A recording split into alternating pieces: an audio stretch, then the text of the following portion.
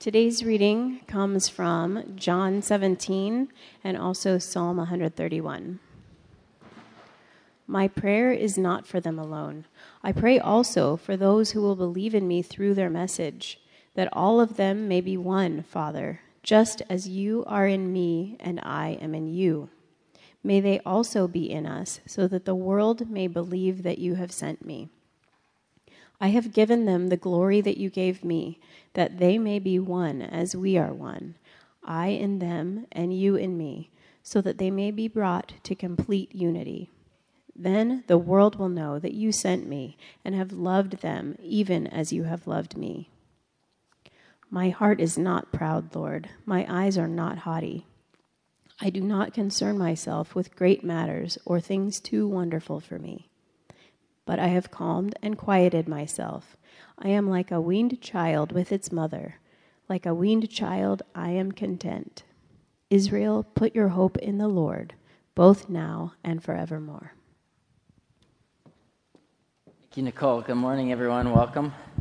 My name is Pastor Scott. So glad to be with you this morning as we continue on this series called Constant, looking at these themes throughout the entirety of Scriptures. Today, the topic is intimacy. And having an intimate relationship with God that leads us into an intimate relationship with one another. Would you pray with me now? Father, thank you so much for this morning. We just pray that as we sing, as we open your word, Lord, as we fellowship after this, that you would be in it all. That you continue to grow us as disciples, men, women, young and old, growing closer to your heart. Teach us even this morning a little bit more of the picture of discipleship you have for us, Lord, as those being formed in intimate ways in our following of you. In your name we pray. Amen. Intimacy. Intimacy with myself, intimacy within community, intimacy with our God. We're going to be tackling a lot today as we talk about this really big topic in the whole of the Scriptures. And by way of illustration to begin, last month we celebrated our all-church worship service where we gathered at Alaska Airlines Arena. 3,000 people came together for this one epic worship service to rule them all. And I was actually the leader of the service because I was so passionate about seeing it happen. And so the morning came, I had my head full of details and how do you make coffee for 3,000 people? And will there be enough volunteers? And all these different things. And it all came together beautifully. Just being with that many people singing. If you were there, it was amazing. Pastor Richard speaking about the intimate life of Christ and drinking in, getting, for me, a chance to allow people a chance to respond to the gospel invitation, and literally dozens and dozens and dozens of people saying, yes, I want in. I want more Jesus in my life. And it was good. It was a good day, one that we'll repeat maybe before the next 100 years. But a guy from our church, he grabbed me a couple weeks later and he said, that worship service was good. But, I was sitting down front by you and your family, and I got to tell you, you were having some challenges with your 4-year-old son, weren't you? And I was like, yeah. I'm getting ready to speak. The 4-year-old's at my feet. He's got this magic singing dog that I'm just imagining coming on and filling the arena with noise. And he's kind of testing my boundaries and dancing and whatever. And I was kind of having a hard time, actually, because I was a little bit annoyed. And I was needing to set some parameters and be this dad, not just that was going to say some things on stage, but showing some love to my own son. And this guy from our community said, I got to tell you, everything that happened that day was good. But where I saw intimacy that morning was you and your son. At the end of that service, the way you picked him up, the way you treated him the whole hour during, and you guys dancing afterwards. He said, that was a picture of intimacy. And I was like, well, that's great. Because to me, it was a picture of being really annoyed, but like trying to, because the reality is, intimacy takes work. Intimacy takes work. Intimacy with God takes work. Intimacy in one another, in marriages, in friendship, as we're old, as we're young, intimacy takes work. It's something that sounds good, but can be so challenging. And so this morning, as we look at this really audacious topic of intimacy, and intimacy with myself and within a community and with God, I just want you to remember this charge that intimacy takes work, but God is calling us to the work of being intimate with Him, We're called into intimacy with both God and then to one another. And this is what it looks like, that God would give us, pathways of grace and safety through tools of confession and vulnerability. And that all of our life, if there's one theme that's come out over and over again as we talk about creation care, as we talk about work, as we talk about justice last week, there's one theme beyond the scriptures that we've been highlighting every week, the Bible from front to back. It's this theme that's kind of a Bethany distinctive that started long before I began, is that we might live as people of God on a vertical and horizontal axis, that these are the axes of our faith, this two-dimensional, that we're connected to God, actually connected to God, and we experience intimacy with him. And from that place of intimacy, we have a caring relationship with one another. And this multiple axes that the scriptures call us to is a DNA distinctive of this church. And it's the greatest hope of this church, Bethany North. I mean, you just got to know that when God asked me to come and to help build a church, the calling from God was come and build my people and make it relevant again. And a church that's relevant is a church that's intimate. A church that's intimate is a church that's relevant, because as we're intimate with God and we're intimate with one another, man, we can move mountains. But if we don't know intimacy with one another, then we're just going through the motions and we're practicing religion, but our heart's not being transformed in faith. And so my greatest hope for us this morning is we align into this big idea that God is calling us this morning into a new picture of wholeness and intimacy that yields a truer sense of our own identity, a true sense of our connection to one another, and a true sense that we are anchored to God himself. So let's begin, as we've been doing this whole series, in the creation. How did God intend us to be? In the beginning of things, how are we meant to be? And the scriptures tell us that at the beginning of time in creation, that we were naked and unafraid. And I know that there's a lot of connotation with intimacy, both sexual intimacy and friendship intimacy. But for a working definition this morning, I want to start with this definition, that intimacy with God and intimacy with others is this metaphorical naked and unafraid. That we can be our full self with people, and that we can be our full self with God. Look at Genesis 2:15-18. The Lord God took man and put him in the Garden of Eden to work it and take care of it. And God commanded the man, you're free to eat from any tree in the garden, but you must not eat from the tree of the knowledge of good and evil. For when you eat of it, you'll certainly die. And we can just pause there, because you see in intimacy, there's provision. And when there's intimacy, there's hope. And when there's intimacy, God's people are being fed. And when there's intimacy, that there's right relationship with us and God. And in intimacy, there's also some parameters. In intimacy with one another will lead me to have certain behaviors that won't destroy this intimacy. I won't pursuing it. This day and age where we have more virtual intimacy available than ever before through way of pornography or other vices, we're a lonely, disconnected people. Because at its core, intimacy is saying it's in right relationship with God that holds us in some boundaries. And then listen to this from this next verse, in verse 18. The Lord God said to him, it's not good for the man to be alone. I will make a helper suitable for him. Now, don't get hung up in the gender thing here. We're going to be talking more about gender and sexuality stuff as we look at Song of Solomon closer to Easter time. This isn't about that.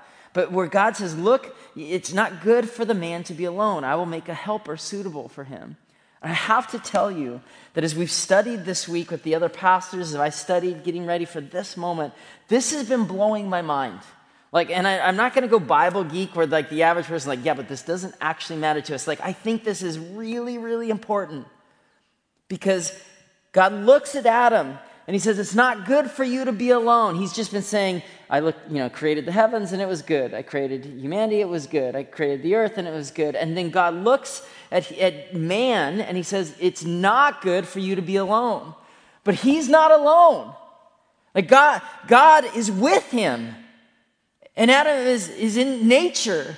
And he's seeing the sunrise, and there's all sorts of things going on, and he's not alone. But God is saying here and teaching us at our very core that our very physiology, it needs to be connected to other humans. And that though we long to live this kind of autonomous life where it's just me and God, and I'll be a desert monk and I'll just live out somewhere, and then, all my needs will be met. But humanity in the garden, God said, it's not good for you to be alone. And so there is a void in us that is only filled in human intimacy, in healthy friendship, in healthy marriage, that God longs to fill us, the vertical. We got to know God for sure. But that somehow God is saying we're also marked with this hunger and need to know each other. Genesis 2:25 speaks of this intimacy. Adam and his wife were both naked and they felt no shame. They felt no shame.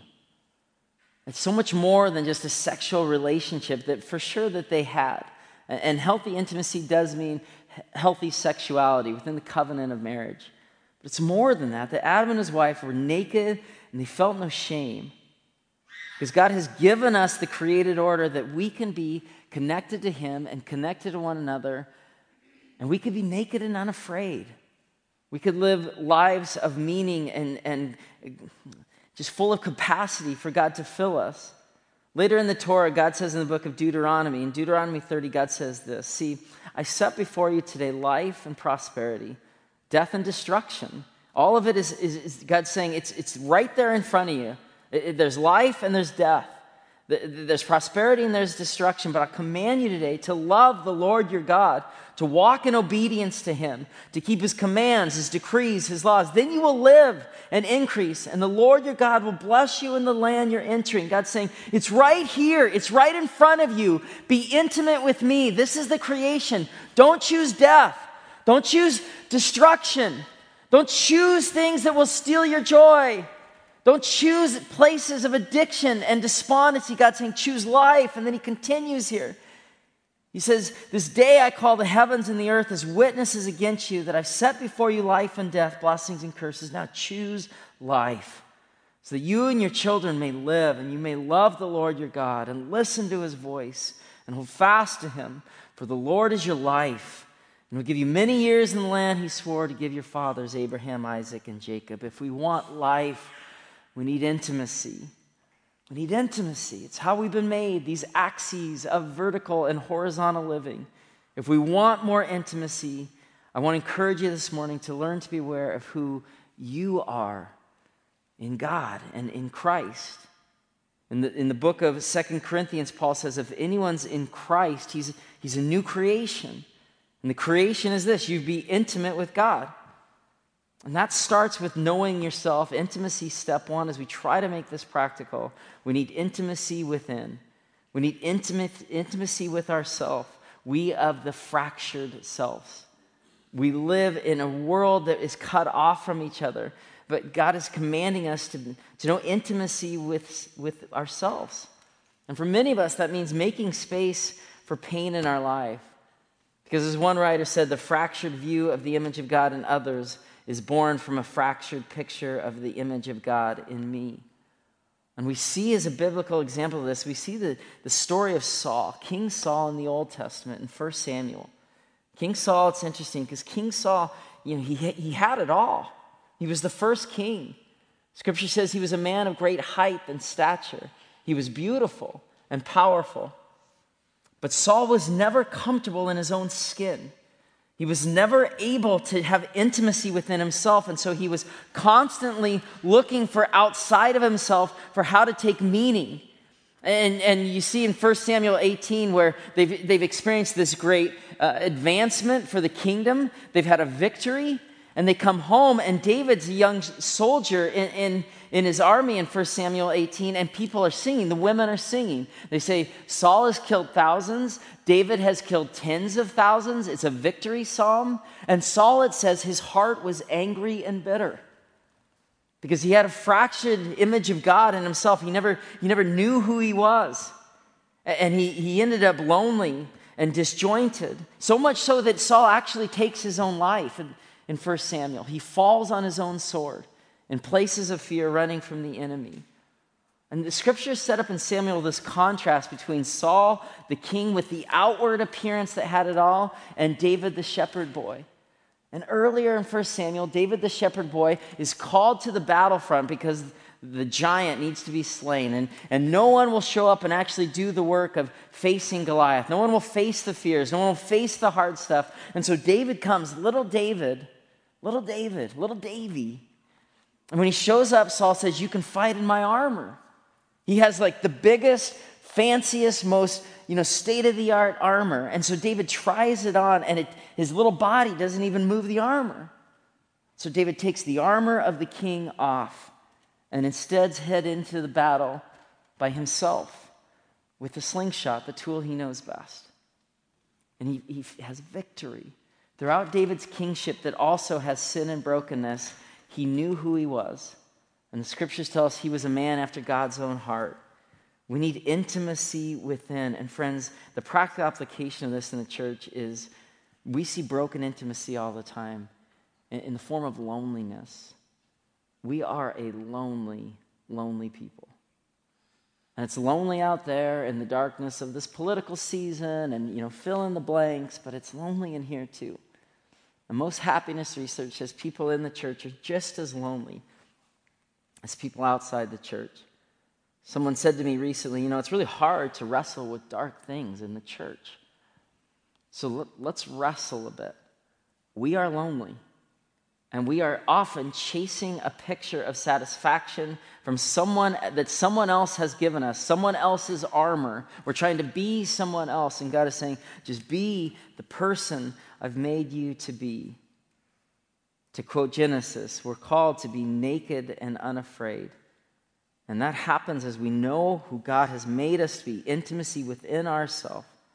And so if you're lonely this morning, I want to encourage you. Intimacy out there starts with intimacy within. May you understand the image of God in you. God wants to remind you this morning, he does not want us lonely. And that will lead to better relationship with him, lead to better relationship with others. It starts with a better relationship with ourselves. We see that we're called to be naked and unashamed. We see broken pictures everywhere. First of all, we can so often be just sarcastic with each other.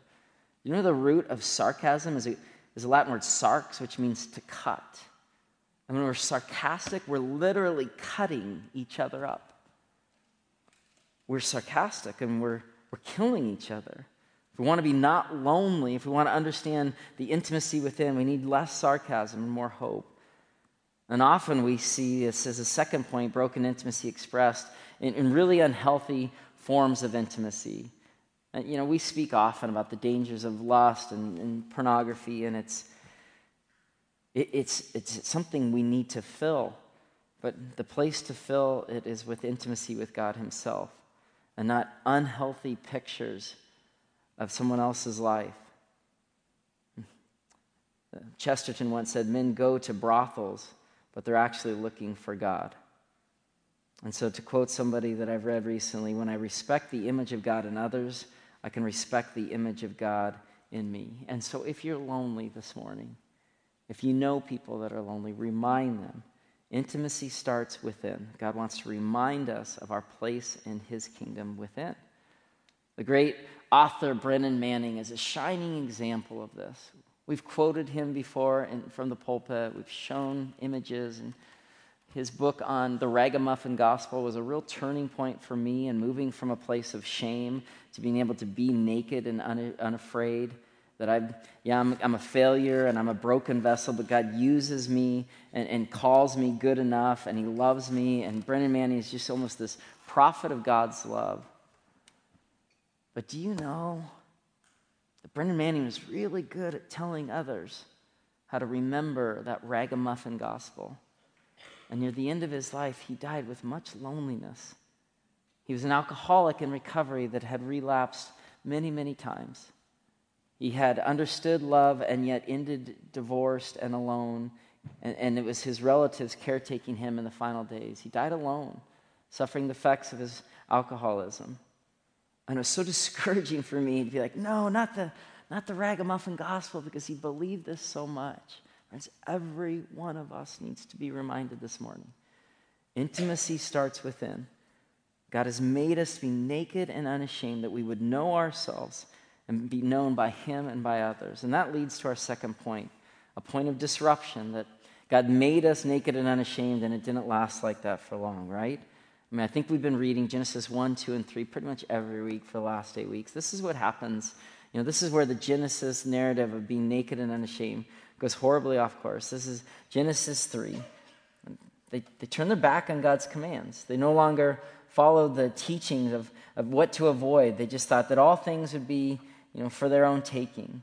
And so in Genesis 3:6, the woman saw the fruit of the tree was good for food and pleasing to the eye and desirable for gaining wisdom. And she took and ate, and she gave some to her husband who was with her, and he ate it. Don't get hung up on she ate, she blamed. Like, they're together. They both eat of the tree that God says not to. They both leave the creation and enter disruption. And then in verse 7, the eyes of both of them were opened, and they realized they were naked, and they sewed fig trees together and made coverings for themselves. And so it begins, we of the covering ourselves up tribe.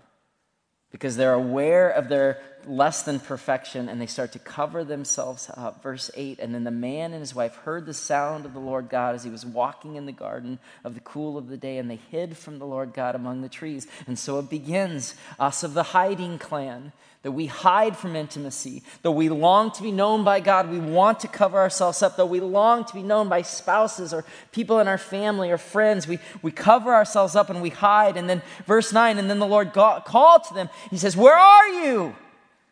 Because this God always comes for us. This is a rhetorical question. He's God. He knows where they are.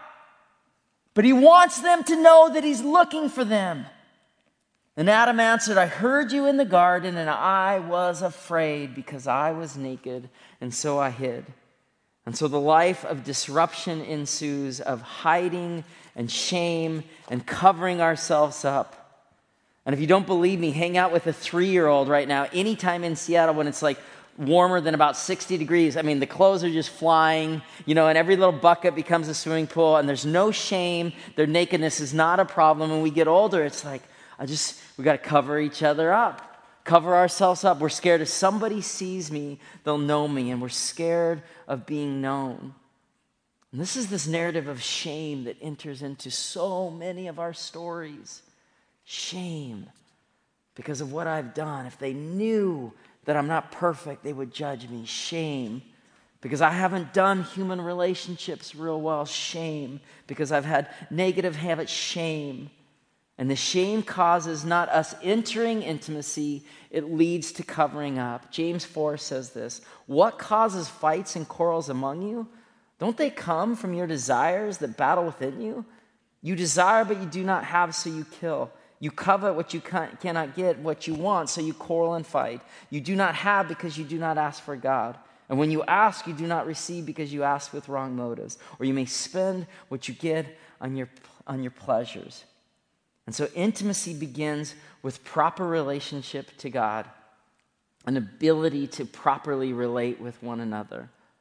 That when we are naked and unashamed, we're not going to live lives of loneliness. We're not going to live lives of shame where we're constantly just afraid to be who God has made us to be. We want a proper view of ourselves and a proper view of God that leads to a proper view of others. And in that way, we start to live into the great command of Matthew 22, that what's the most important thing? It's to love the Lord your God with all your heart and all your soul and all your mind. This is the first and greatest commandment. We got to have a vertical connection. It's not what we think about. We got to pursue God and be ready for God to pursue us. God, I want to be intimate with you. I don't care what I was raised with. It's not about someone else's faith, someone else's upbringing. I need to know you. And from that will lead me to proper relationship with one another. This is the second, it's like it. Love your neighbor as yourself. All the law and the prophets hang on these two commands. And so as Greg Boyd says, this is where our faith really begins, is in intimacy. Belief is simply a mental conviction something's true. But by contrast, Boyd writes, the biblical concept of faith involves a commitment to trust and be trustworthy in a relationship with another person. This is who God made us to be. Two-directional people of the two axes that know God and know others. and taking this courageous journey of being naked and unafraid, taking the courageous journey to understand who God made us to be and be in healthy relationship with God and others. And may I dare say that your healthy relationship with what God and others is what our world so desperately needs to see. It's in your vertical love of God that I see my hope. It's in your connection to one another that I see that we're actually made for intimacy one to another. And we need that good news. And so the two places of disruption I want to look at, and we could look at any of them. I want to look at two basic places of disruption that we find ourselves. Disruption state number one, it says individuals. It's broken human relationships. Most of us in the room are not immune to it.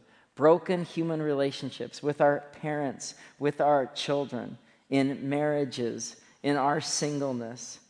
It's amazing. Remember at Genesis 2 that God created us. He set us in the garden. He said, I don't want you here alone. I will take a rib and I'll create two parts to make one whole. There will be intimacy. We are made to know one another, but we see disruption all around. We see disruption. 80% of us, survey says, are married. And so for the 80% of us that are married, this is a little bit harder because we wear a ring saying that my marriage is a marker of my faith.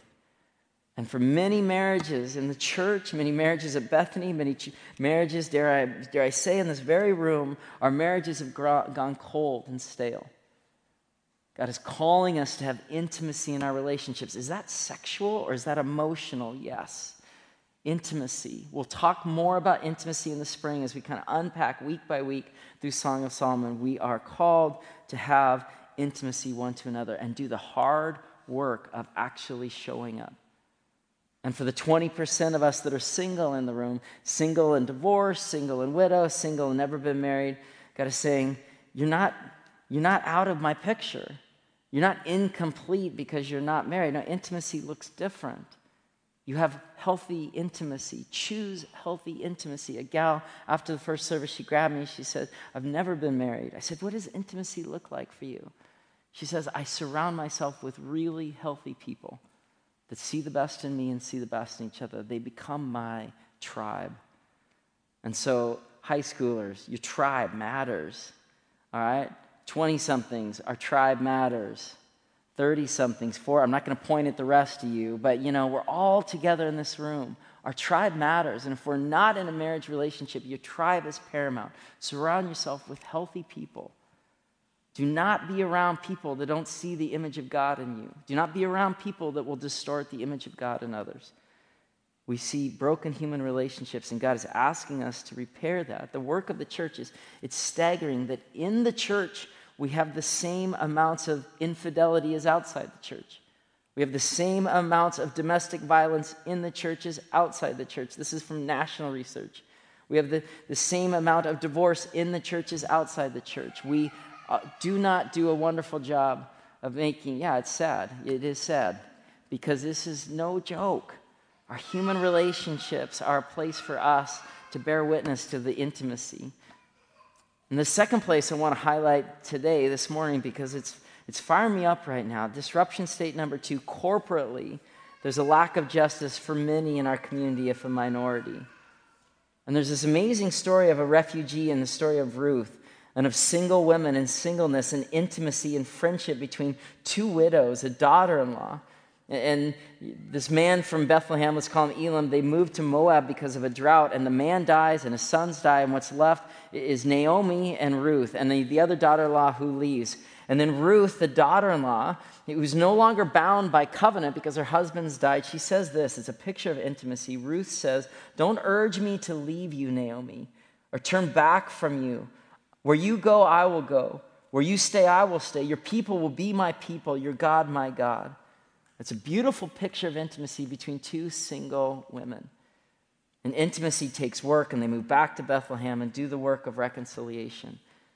When people that are being discriminated against in our community, when we feel their pain, they become our people. Brenda Salter McNeil of SPU and Quest Church, she's written a book that our whole staff is going through now about reconciliation. And Dr. McNeil says that reconciliation and intimacy happens when your people become my people. Well, Dr. Martin Luther King said the same thing.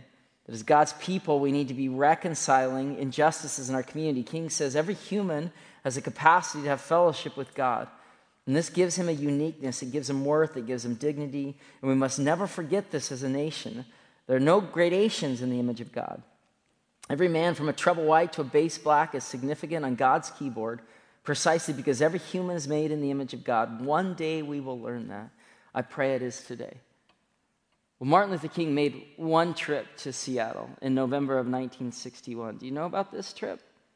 He came to speak to the church in Seattle because it's the church that should be leading on conversations like reconciliation.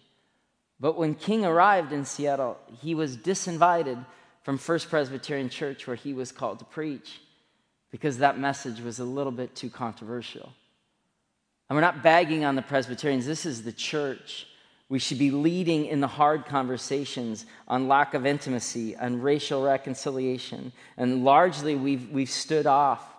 And so King went instead and spoke at University of Washington because the academy will have hard conversations. And he spoke at the Eagles Lodge downtown because apparently a bunch of older males called the Eagles are willing to hear Martin Luther King, but not the church. And I shared recently a pastor saying to me, like, well, that's not really our issue around here, is it? I read to you a covenant from a housing arrangement here in North King County. In 1941, William Boeing created a subdivision in North King County, and he wrote this in Restrictive Covenant number 14. No person other than a white Caucasian race shall be permitted to occupy a residence. Where is that? That was in Innis Arden, less than a half mile from here. Those were the restrictive covenants in our community. And so when you say that the battle is, raging around America, but we're doing pretty good in Seattle, we have our head in the sand. We live in a divided city, and God is calling us as the church to have hard conversations, more intimate conversations around race, around sexuality, around how we do relationship. And this points to ultimately the hope that can come from one place and one place only, and that's in Christ alone. That in Christ is where our hope is found. That we, in Christ, are a new creation made for intimacy and knowing Him, no matter our baggage, no matter our failings, no matter the fact that we're more like Saul than King David, that Christ is saying through the cross that we're all brought equal access to the grace of Christ, Ephesians 2, but because of His great love for us, God who's rich in mercy, made us alive with Christ even when we were dead in transgressions. It's by grace you've been saved. And God raised us up with Christ and seated us with Him in the heavenly realms in Christ Jesus, in order that in the coming ages He might show the incomparable riches of His grace. We've got the best seat in the house. We're sitting with Christ Himself because of the hope of the gospel.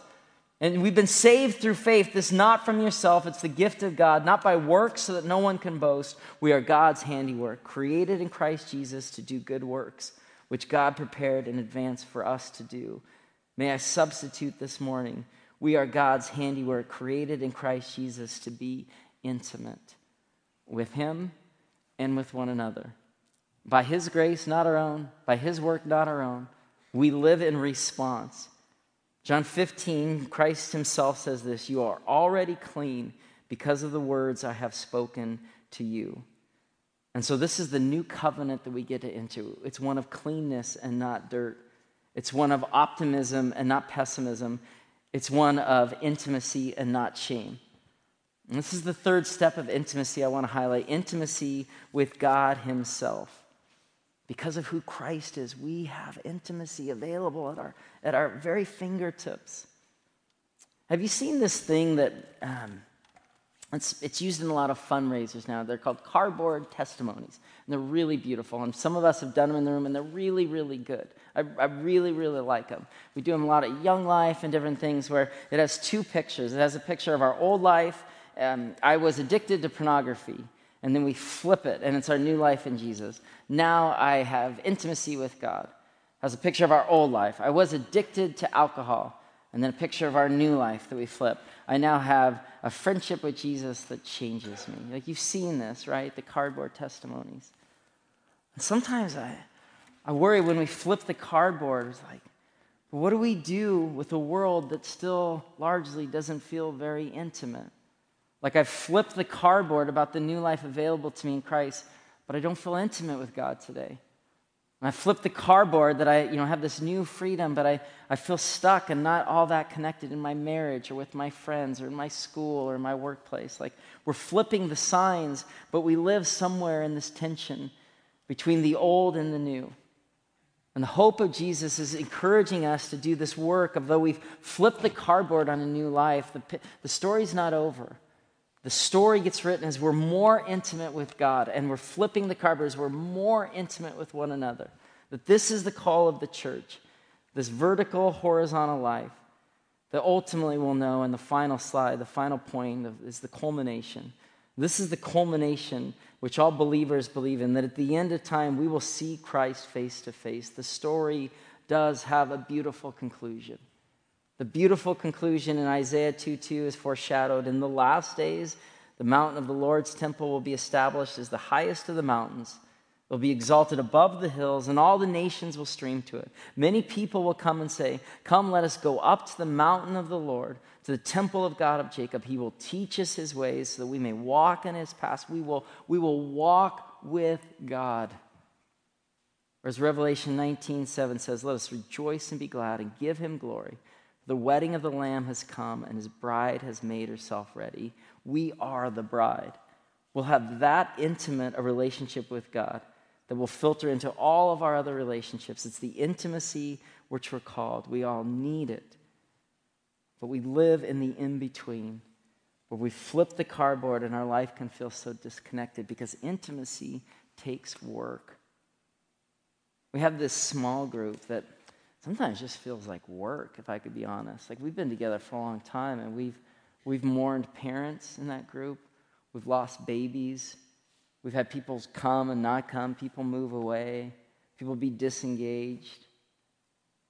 And there was this night this fall around my birthday, and I wasn't super stoked about being 42, and I was just feeling pretty lonely because life can be lonely sometimes.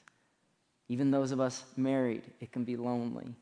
Even those of us in the group, it's easy to idealize that other people's journey is less lonely than your own. And we all have tastes and times where we feel cut off. And so we go to the small group, and we're sitting outside, and it's dinner, and there's kids, and it's chaos, and I'm just grumpy. Because intimacy takes work. A lot of days, I don't necessarily want to do that work.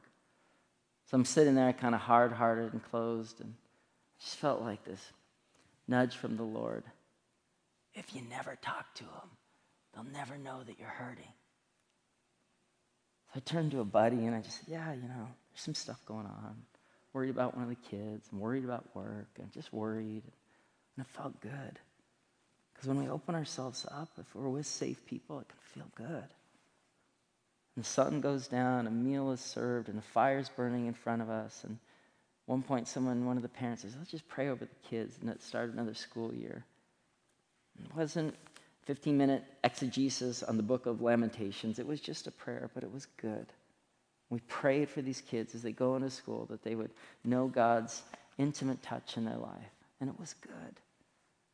We need each other. That's the practical fourth step. We need community. We are made to be connected together. And about half of us in this church have a group that we call home, and are reporting large satisfaction with that. And the other half are saying, "And we're really lonely." So may we take steps of intimacy within community. May we take steps of intimacy with God himself. May we take steps of intimacy in our singleness or our marriage, connection to one another. And may we take steps of intimacy in those places of our own heart, that we would know who God made us to be, that we would wrestle with dark things, that we would push away elements of loneliness, that we would push away elements of shame, and we'd enter into the full life of Christ of which we are created.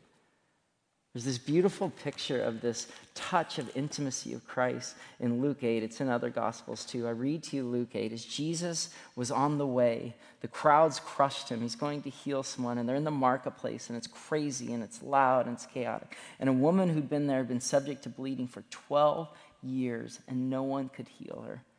You can just pause there, because if you've been bleeding, if you've been hemorrhaging, if you've been having that kind of bleeding as a female in this culture, you would be a social pariah. And they're in the marketplace, and likely people know her story and her reputation, and likely people are trying to kind of stay away, and the crowds are pushing on Jesus, and she's thinking, if I can just touch him, I will be healed. And so she came up behind him, and she touched the edge of his cloak, and immediately her bleeding stopped, and Jesus says, who touched me? Jesus asked, and they all denied it, and Peter, kind of got all the answers. Master, people are crowding and pressing against you. Don't worry about it. But Jesus said, no, someone touched me. I know the power has gone out from me. And then the woman, seeing that she could not go unnoticed, came trembling and fell at his feet. In the presence of all the people, she said why she touched him and how she'd been healed, because she knew if she could have a touch of Jesus, then she would be healed. And Jesus said, daughter, your faith has healed you. Go in peace. Friends, we need to be touched. We need to have a touch of the divine. God, I want to know you. We need to have a touch, a human touch one to another, that we would be intimate, a church of true intimacy. Would you pray with me now? Father God, we thank you for moments to be reminded of your scriptures and the way in which they live on still. I know that for many of us, Lord, we can feel cut off and isolated and alone. That happens in our teens. It happens for some of us in our 70s and everywhere in between. Father, we pray this morning that we would have a small touch, an encounter with you. Lord, we want to just not go through the motions of religion. We want to be intimate with you. We want to be people that we're actually knowing your story. And Father, we pray that we be intimate one to another, that we understand now even more fully we've been made with this void that longs to be connected to other humans. We are not robots. So Lord, teach us not to be robotic. Teach us to open our hearts. Lord, there's people in the room this morning that need to open their heart, that need to do the hard work of being vulnerable again and being forgiving again. I'm practicing grace again. Lord, would you give them mercy? And Father, there's others of us that just need to open our heart to you in new and deeper ways. Father, we want to have that intimacy that changes everything about us. Wake us up as your people. In your name we pray.